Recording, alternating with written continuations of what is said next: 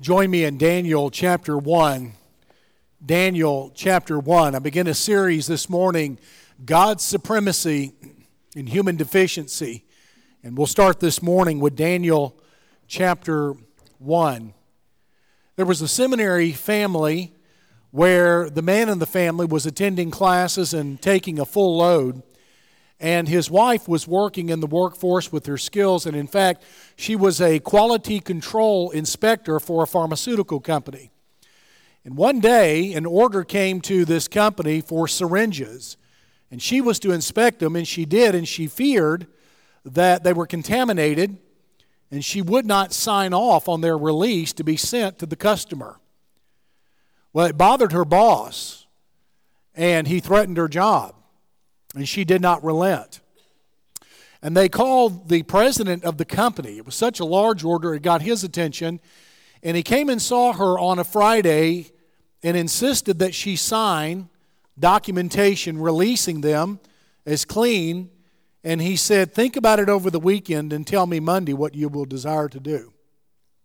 Those kinds of pressures were very real for that family because at that time, as her husband was in seminary, she was the primary breadwinner. She was taking care of the family. They didn't have another source of income. And these are similar pressures to what Daniel faces in Daniel chapter 1 as a teenager, maybe a middle, maybe an older teenager.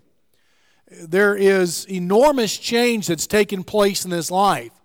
And these are heavy pressures that he's facing in Daniel chapter 1. There is history. Look at verses 1 and 2 of Daniel 1. In the third year of the reign of Jehoiakim, king of Judah, Nebuchadnezzar, king of Babylon, came to Jerusalem and besieged it. And the Lord gave Jehoiakim, king of Judah, into his hand, with some of the articles of the house of God, which he carried to the land of Shinar, an old name for Babylon, to the house of his God. And he brought the articles into the treasure house of his God. Judah was threatened for centuries by God and his prophets with invasion if they did not stop their disobedience to God's word and dilution of their worship. Now make no mistake about it, ancient Judah did not stop worshiping God or practicing the Old Testament. They simply mixed it with the religion of the Canaanites. And so they were still doing what they were supposed to do, but they were mixing it with pagan practices. And God said, if you don't knock it off, I'm going to invade the land. And that's precisely what he did. And Daniel then was deported around 605 BC to Babylon. He has lost his homeland. He's probably lost his family. He's part of the royal family, and his relative, the king Jehoiakim, has been deported as well. In fact, he saw his sons killed, and the king of Babylon was so cruel that after his sons were killed, he ordered his eyes to be burned out. So the last thing he saw in life was the cruel execution of his sons. That's the environment Daniel is living in. It's not a happy place, and it's not a happy day for Daniel. This is the kind of pressure that is being brought to him. Now, God did promise in Jeremiah 29 that after 70 years, they would come back to the land. But Daniel has got to live all of those decades throughout his life as a religious minority in Babylon. Because of this, much of the time, his life is completely anonymous. And you know, anonymity can be a big challenge to the Christian life. Anonymity probably has bred more temptation and more difficulty for salesmen, for students, and for others who are anonymous. More Christians misbehave in an anonymous environment than just about any environment on the earth. I remember as a kid coming up in a small military agricultural town that it dawned on me, my parents knew everywhere I went and everyone I was with, whether I told them or not. They knew everyone. My mother had taught everyone, and so it occurred to me, I'm not getting away with anything, so I just didn't try anything. It wasn't because I was virtuous. It's just that I was pessimistic I could get away with anything. Well, that's because I was known by virtue of who my parents were. Daniel's whole life, family, had been decimated, and he's in Babylon and nearly unanimous with that kind of pressure. So there's the history, but then there's the city of Babylon. Babylon is the capital city of the nation of Babylon. It is permeated with idolatry. At all of its gates, there are idols. There are multiple and abundant temples to each of their idols and their gods. It's a commercial city. Much of that part of the world relies upon Babylon, and then it is a university city as well. It's filled with libraries and centers of study that are devoted to law and astronomy and astrology and architecture and engineering and medicine and art. That's the kind of city he's in. Daniel has gone from the backwoods, comparatively, to the big city of Babylon. And then there's Daniel's age. The King James Version calls he and his friends children. They're really older than that. The Hebrew term here is for a teenager. He's probably at least 14, probably no older than 17 years old when he is deported to Babylon. And here we find that Daniel is faithful to the Most High God anyway. And that's the theological emphasis of the entire book of Daniel. God is the Most High God even over these that are captive. And the Most High God blessed Daniel for taking a risk to obey obscure Levitical laws that governed his diet. So Daniel was faithful to those, and God blessed him. So that leads me to an analysis of the text. Let's just look at the text and unfold it as it appears in the Scripture. The first thing I want you to notice is re-education. Re-education. Beginning in verse 3, it says, the king instructed Ashpenaz, the master of his eunuchs or court officials, to bring some of the children of Israel and some of the king's descendants and some of the nobles, young men in whom there was no blemish, but good looking, gifted in all wisdom, possessing knowledge and quick to understand, who had ability to serve in the king's palace, and whom they might teach the language and literature of the Chaldeans, an ancient name for the Babylonians. And the king appointed for them a daily provision of the king's delicacies and of wine which he drank, and 3 years of training for them, so that at the end of that time they might serve before the king. Now from among those sons of Judah were Daniel, Hananiah, Mishael, and Azariah. To them the chief of the eunuchs gave names.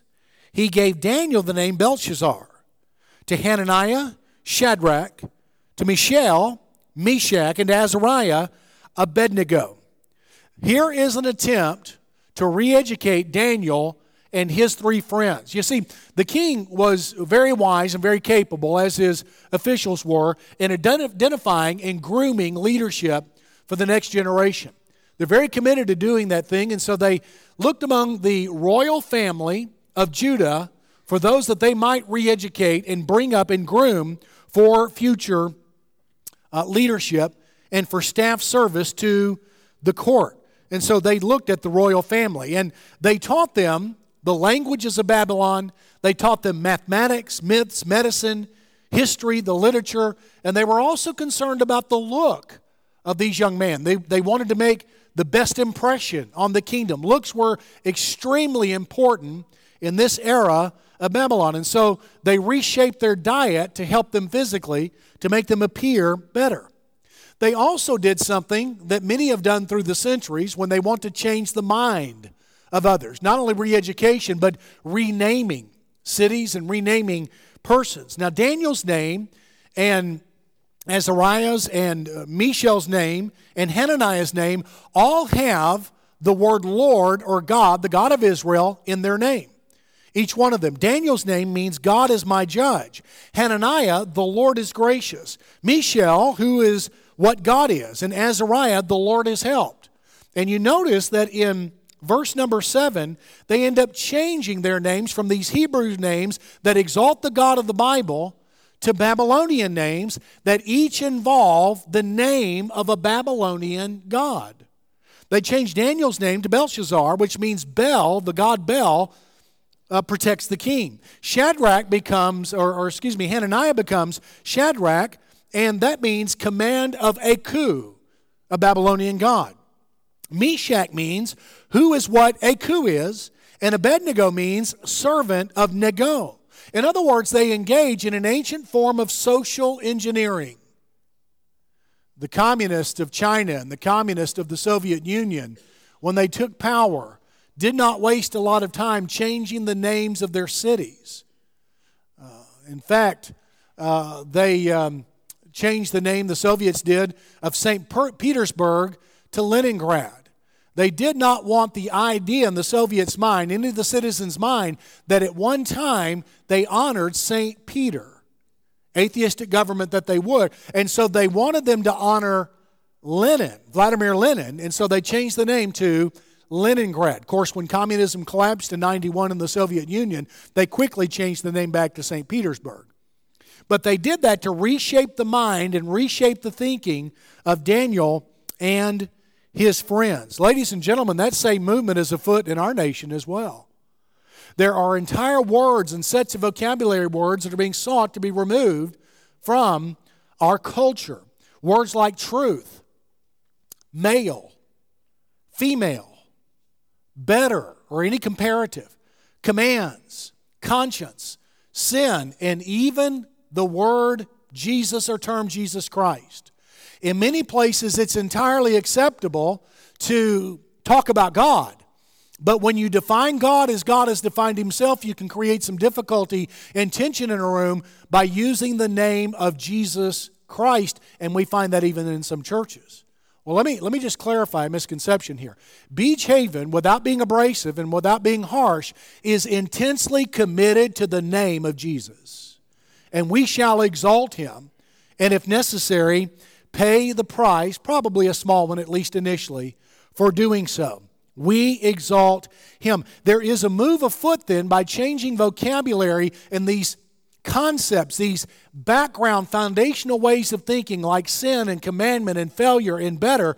There is a move afoot then, maybe intentional, maybe unintentional, to eradicate from people's thinking concepts that help us understand the gospel of Christ.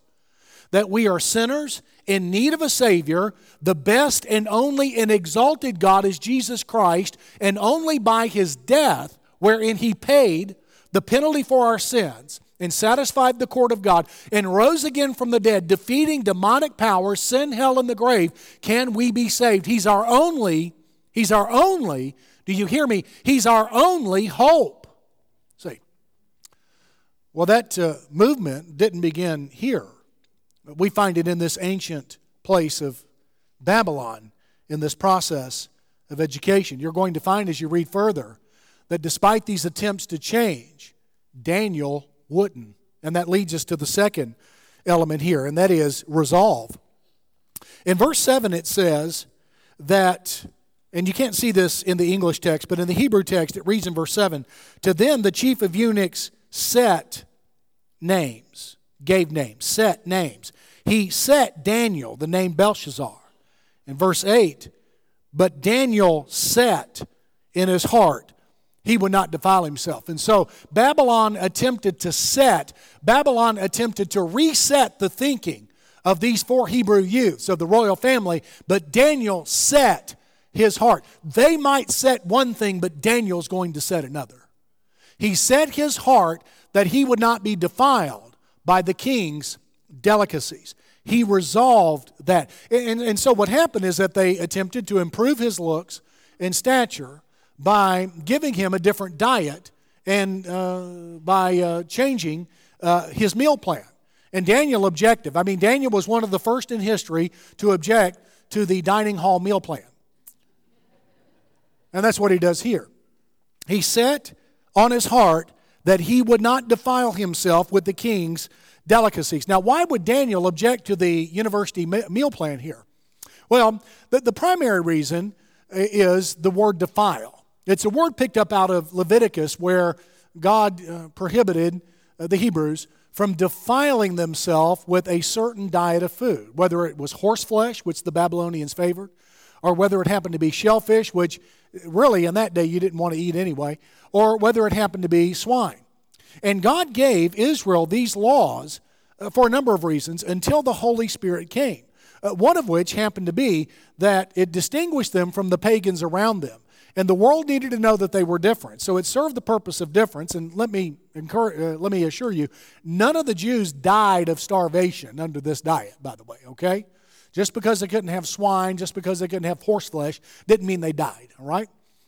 But having said that, before the Holy Spirit came, they all needed constant reminders in every area of life that they belonged to the Lord. Now, in our day, we can eat as much pork as we like because we have the Holy Spirit. And He constantly reminds us that we belong to Jesus Christ, and we're to always be about exalting His name and glorifying His name forever and forever. But if your clothing is regulated by Levitical law or law in Exodus, and if your diet is regulated and your social interactions and your government and every area of life is dominated by Levitical law or by the law of Exodus, then you have constant reminders in front of you that you belong to God, and you're waiting for that. You hold on to those until the day the Holy Spirit comes. And that happened in Acts chapter 2, and that's why we're not expected to obey those laws. They've served their purpose. But Daniel is before the day of the Holy Spirit, and he is determined to obey Levitical law when it comes to diet. Now, I can hear some of his friends saying, wait a minute, Daniel, really? Here we are away from home, and no one's going to know if you obey these obscure laws or disobey them. Daniel, don't be so narrow-minded. And to those with the history at youth camp, please don't be such a Pharisee. Or the theological students would say, please, don't be like the fundamentalists down the road, Daniel. Please don't do that. You're wasting an opportunity. You could make an impact on everyone, but by stirring a controversy here, you're wasting an opportunity. And then what about the official? Look what the official says. Daniel, in verse 8, said he would not defile himself with the king's delicacies. Now, verse 9, God had brought Daniel into the favor and goodwill of the chief of eunuchs. And the chief of the eunuchs said to Daniel, I fear my lord the king, who's appointed your food and drink, for why should he see your faces looking worse than the young men who are your age? Then you would endanger my head before the king. And I can hear someone trying to manipulate Daniel, saying, look, you put this guy's life at risk if you insist on not following these laws and being faithful. So look what Daniel did in verse 11. Daniel said to the steward, whom the chief of the eunuchs had set over, Daniel, Hananiah, Mishael, and Azariah, please test your servants for 10 days, and let them give us vegetables to eat and water to drink.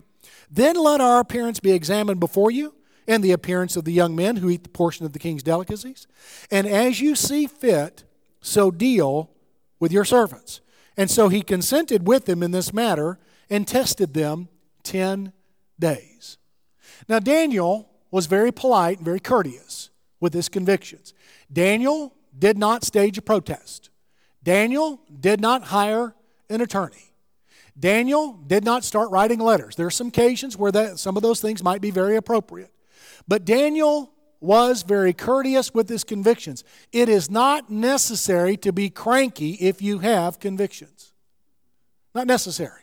1 Peter 3:15 says that always be ready to have an answer for the hope that is within you, yet with gentleness and reverence. And so he was very respectful, and he asked for a test. He said, take 10 days, let us eat our diet, let the others eat the king's diet, and then compare us at the end. And that is precisely what he agreed to. There was resolve there. But then the third section here in the text is reward, verses 15 through 21. God rewarded the faithfulness of Daniel. Now back in verse 9, it said God had brought Daniel into the favor and goodwill of the chief of eunuchs. Well, not only that, but his own. And look at what it says in verse 15. This is delicious. Verse 15, at the end of the 10 days, their features appeared better and fatter in flesh than all the young men who ate the portion of the king's delicacies. Thus the steward took away their portion of the delicacies and the wine which they were given to drink and gave them vegetables. As for these 4 young men, God gave them knowledge and skill in all the literature and wisdom, and Daniel had understanding in all the visions and the dreams. Now at the end of the days, when the king had said that they should be brought in, the chief of the eunuchs brought them in before Nebuchadnezzar. And then the king interviewed them, and among them all none was found like Daniel, Hananiah, Mishael, and Azariah. Therefore they served before the king. And in all matters of wisdom and understanding about which the king examined them, he found them 10 times better, literally 10 hands better. They were as good, each one of them, as 10 hired hands. He found them 10 times better than all the magicians and astrologers who were in all his realm. And now watch this. We've started with the beginning of Daniel's life, early in his life, and now we accelerate and fast forward to the very end. Verse 21, thus Daniel continued into the first year of King Cyrus, more than 70 years later. God rewarded them and Daniel for faithfulness. He rewarded their body. They were more vibrant and stronger. They, in fact, had gained weight. God had intervened and taken care of them. They were rewarded in mind. Daniel and his friends exceeded all the others in understanding their university course. In fact, that reminds me of another boy by the name of Daniel. He went off for his freshman year in his first semester, and his dad told him, son, if you will pass all your courses, I'll give you $50 at the end of the semester. He came home, his dad asked him about it, and Daniel had failed everything miserably, but he had a good spin on it. He said, Dad, the good news is I saved you $50. That's not what's going on here. This Daniel would have collected. And then he blessed them in spirit. Daniel received further insight into God and his plan, which covers chapters 2 through 12. And then God rewarded them in stature. They were exalted above all the others. And then in longevity, Daniel continued faithfully all the way through the end of his life, more than 70 years later. Now this is remarkable and delicious irony. They begin low and Babylon begins high. The chapter ends with Daniel high and Babylon low because 70 years later, Cyrus and the Persians would conquer Babylon and release the Jews. Daniel was part of Cyrus's court, and he was the one, according to Isaiah 45 and other texts, who were responsible for releasing the Jews out of Babylon to return back to Jerusalem, where they would build the nation and the city into which Jesus would enter and preach and teach.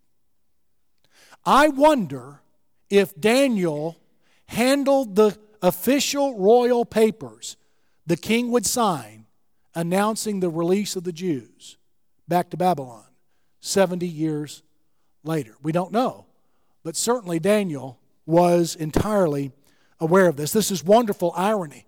Reminds me of a Hollywood movie executive who in 1964 told an actor that he couldn't get the lead part in this movie about a president because he didn't have a presidential look. Ironically, he was speaking to Ronald Reagan.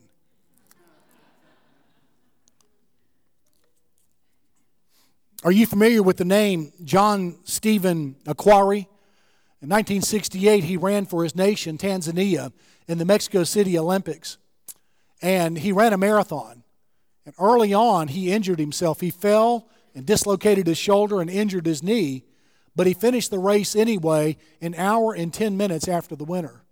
He was interviewed afterwards, and he was asked, why did he continue the race? And he said, my nation did not send me here to start the race. My nation sent me here to finish the race. And that's what verse 21 is telling us. Nebuchadnezzar and all the other kings in Babylon could not finish. But Daniel, with his faithfulness to God, was able to finish. Listen, let me land this plane for just a moment. You can afford to be faithful to God. You can afford to obey God because God favors faithfulness. And there are three applications I want to make from this then. One, faithfulness responds to probing. Faithfulness responds to examination. Faithfulness responds to testing. In your walk with God, expect God to intentionally and purposefully arrange circumstances to test where you are with Him. And it's not that God needs more information. Oh no, God knows where you are. But sometimes we need a sober introduction to where we are with God, and God will intentionally arrange circumstances in order to test where we are with Him and to expose our faithfulness or lack of faithfulness. And oftentimes he uses a transition, whether it's a change in jobs, a change of home, change of location. And every one of these transitions may multiply opportunities, but they also multiply temptations.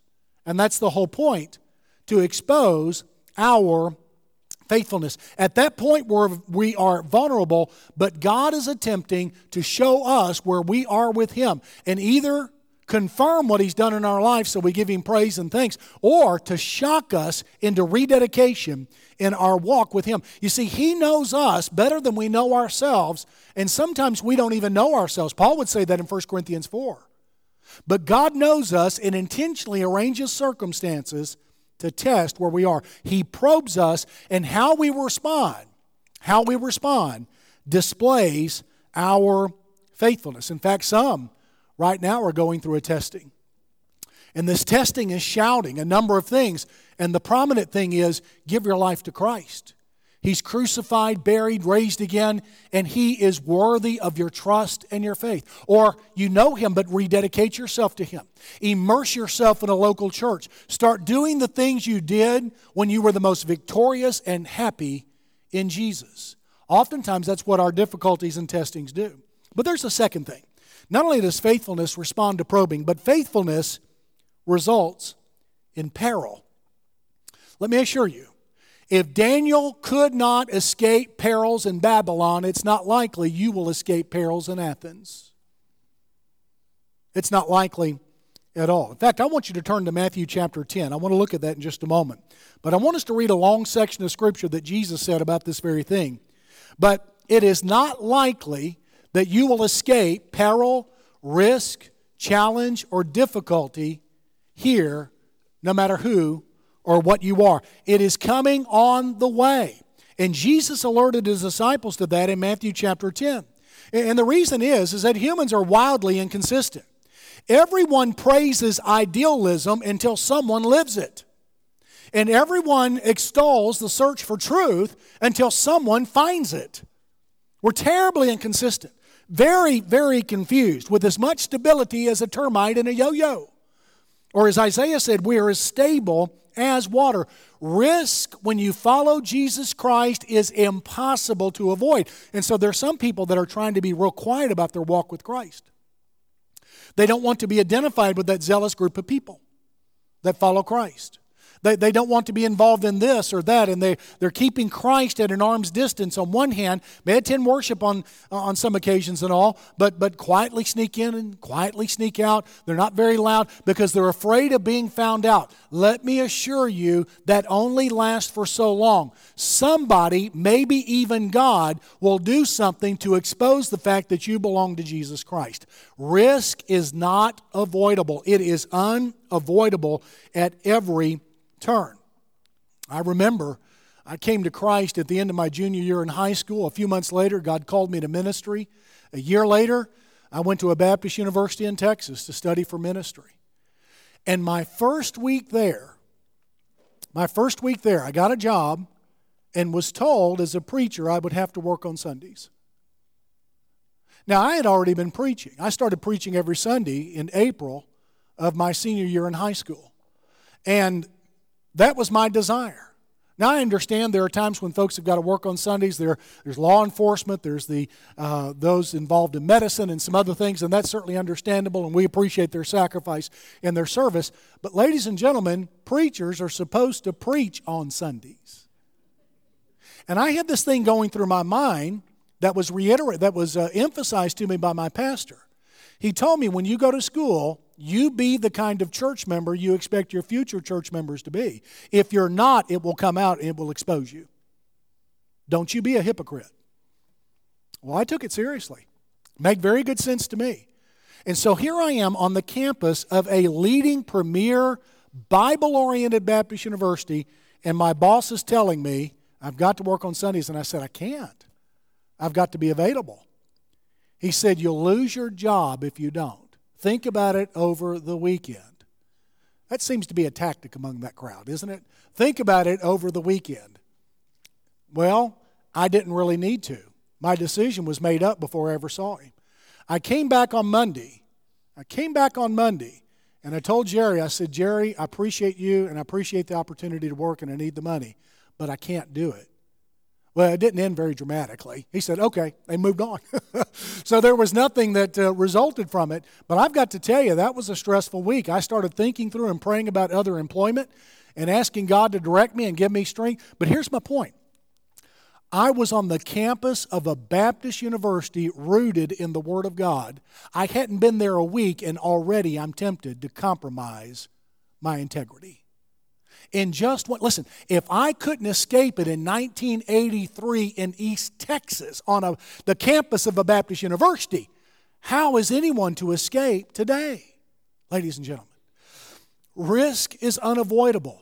You will not be able to follow Jesus without taking some kind of risk. And that's why I've asked you to turn to Matthew chapter 10. I'm not making this up. It's right there in verse 16.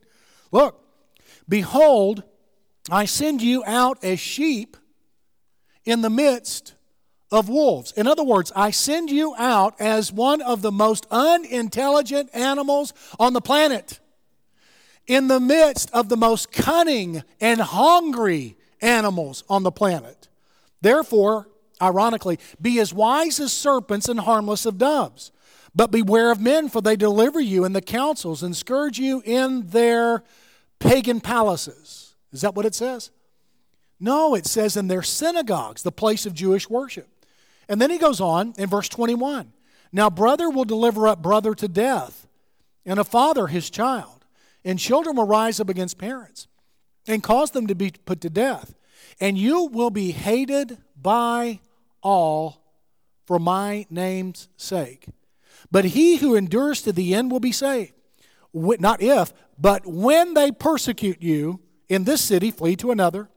And then he goes on to verse 24, and he compares their prospects with his own history. He said, a disciple is not above his teacher, nor a servant above his master. It's enough for a disciple that he be like his teacher, and a servant like his master.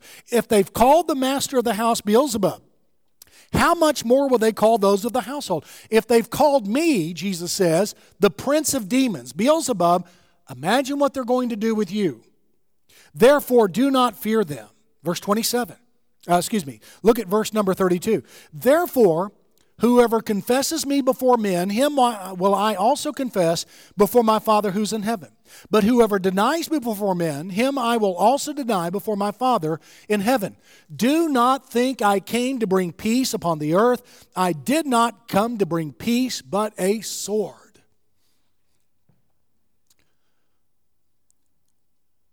You cannot follow Jesus faithfully without understanding the reality of risk. And if you're going to follow him, you've got to be prepared to meet it.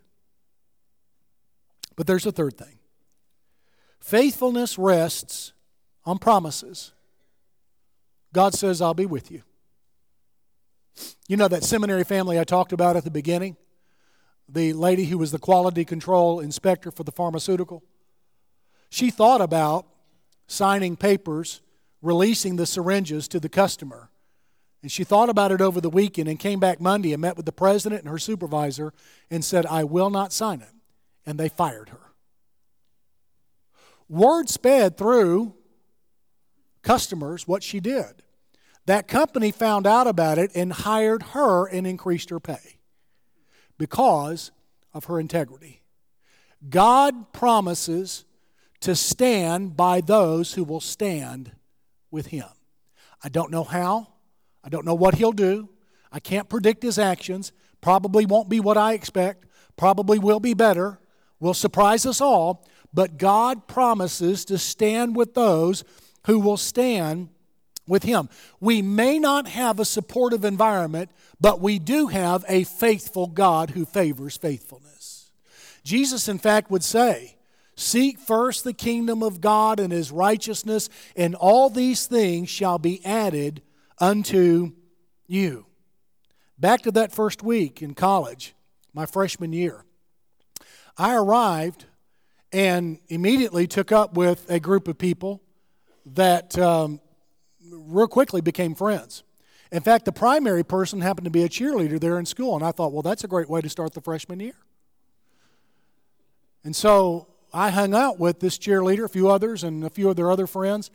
And as I went on for the next several days, I began to listen, and they were talking about violating some standards in the Student Code of Conduct. Now, the school I went to in 1983 was a pretty typical Baptist university in that day. We had curfews. Men and women were not allowed in each other's dorm. You could stay in the lobby for 15 minutes, and then they hijacked you out. It was tight in many ways. But these particular standards were things you would be that they were contemplating violating. You'd be very, very surprised that a Baptist student, I don't know, maybe you wouldn't be, but very surprised that a Baptist student would be contemplating and scheming to violate. Well, I heard this talk, and I quietly backed away from this group. I didn't say anything, wasn't abrasive, but withdrew. And after a couple of days, Satan's mistress, or twin sister, came and found me and confronted me. And she said, now you have to understand, I had just arrived from the West Coast where I'd become a Christian in an environment that was nothing like the southern United States. And Satan's twin sister came up to me and she said, you think you're better than us. That's something they'll always use, by the way. You think you're better than us. And I said, I really don't. But I'm here the first week, and I'm not looking to get myself thrown out of school as a ministerial student the first week of my enrollment. That's not what I want to do. And she said some garbage and walked off. Well, I have to tell you, I had not faced that kind of pressure to capitulate and to compromise standards even on the West Coast amongst a bunch of folks that didn't claim the knowledge of Christ. And I was sore and sour about that. I already had been through this experience with my supervisor at work. All of that in my first week, my freshman year. And I've got to tell you, I was pretty lonely and heartbroken. And I thought, are all these people Mickey Mouse when it comes to the faith? What in the world's going on here? Do I have a sign on me? If you're the worst person on campus, would you please be my friend? I mean, what's going on? It was heartbreaking. It was very confusing. And I wondered if I'd made a mistake choosing this particular school. Well, I thought about that overnight. And the next day I was standing in line to purchase textbooks. Now, most of you don't know, some of you don't know what it's like to purchase textbooks standing in line or to register for classes standing in line. Oh my, you're missing a treat. You really are. When it comes to textbooks, no, you don't want that textbook. Don't buy it, rent it. Don't get the new, get the used. In fact, let me pick one up out of the trash. You can have it. Hey, profs, that's what they do with their textbooks, okay? But you miss that. And then professors, you get the insight from previous students who've had one prof over the other. Now, we had a divided campus when it came to Dr. Polly and taking history. She had to climb up 3 flights of stairs, no elevator in Marshall Hall. She had to climb up 3 flights of stairs to get to the classroom, the history section of the building, and she was out of breath. Some students would not take her because they were afraid she would die in class in the middle of the semester. The rest of us took her hoping she would so that we could get an easier time of the semester. So we were kind of divided. That's what you miss by registering in line and purchasing textbooks in line. But I was standing there about to purchase textbooks in line when out of nowhere comes a 6'3", lanky young man, and he came up and introduced himself to me by saying this, "Hey man, you dog, my name is Bill Stroud." Randy Jackson of American Idol got that from us, okay? You dog, my name is Bill Stroud. Good to meet you. And that day, Bill and I started a friendship and walked with God together and have even to this morning when I told him I was going to tell him this story. That day, God gave me strength in someone. God rewards faithfulness. Let me tell you something. You just obey God and leave the consequences to Him. You obey God and lead the future with Him. You can't do anything about the future anyway. God is the only one who can. You do what God says and leave the consequences with Him. 1 Thessalonians 5:24 is another promise. Faithful is He who called you, and He will do it. God will not fail you. God favors faithfulness. Obey God.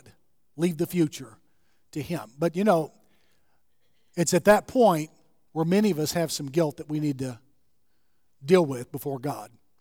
So often we become anxious over the future and try to take control, and that almost always involves some kind of serious compromise. Something that is disapproved by God, and that's where we end up failing. I want to assure you today, God is a God of grace and has enough grace and has enough love to cancel any sin or violation of His law that you've ever done. You see, when Jesus went to the cross, He paid for it all. He suffered for it all. And that thing that wakes you up in the morning and puts you at bed tonight, the thing that you're embarrassed about, that's what Jesus became at the cross. The Bible says in 2 Corinthians 5:21, He who knew no sin became sin for us, that we might become the righteousness of God in Him. Today is the day to start anew. But you've got to first give up on controlling your future and just entrust it with God. You take care of the obedience. God takes care of the consequences. Leave it there, and He will build in you a life of faithfulness that will endure throughout the days of your life. We're going to sing a song in just a moment. And when we do, we're going to give you the opportunity to get the present and the future adjusted to where God is in your life. And we want to encourage you to come. Our staff will be standing here in front, and we're going to invite you to respond positively to Him. Would you stand and let me pray for you? And after we pray, we're going to sing, and we're going to ask you to come. Our Father, we want to thank You that You are more than capable of taking care of every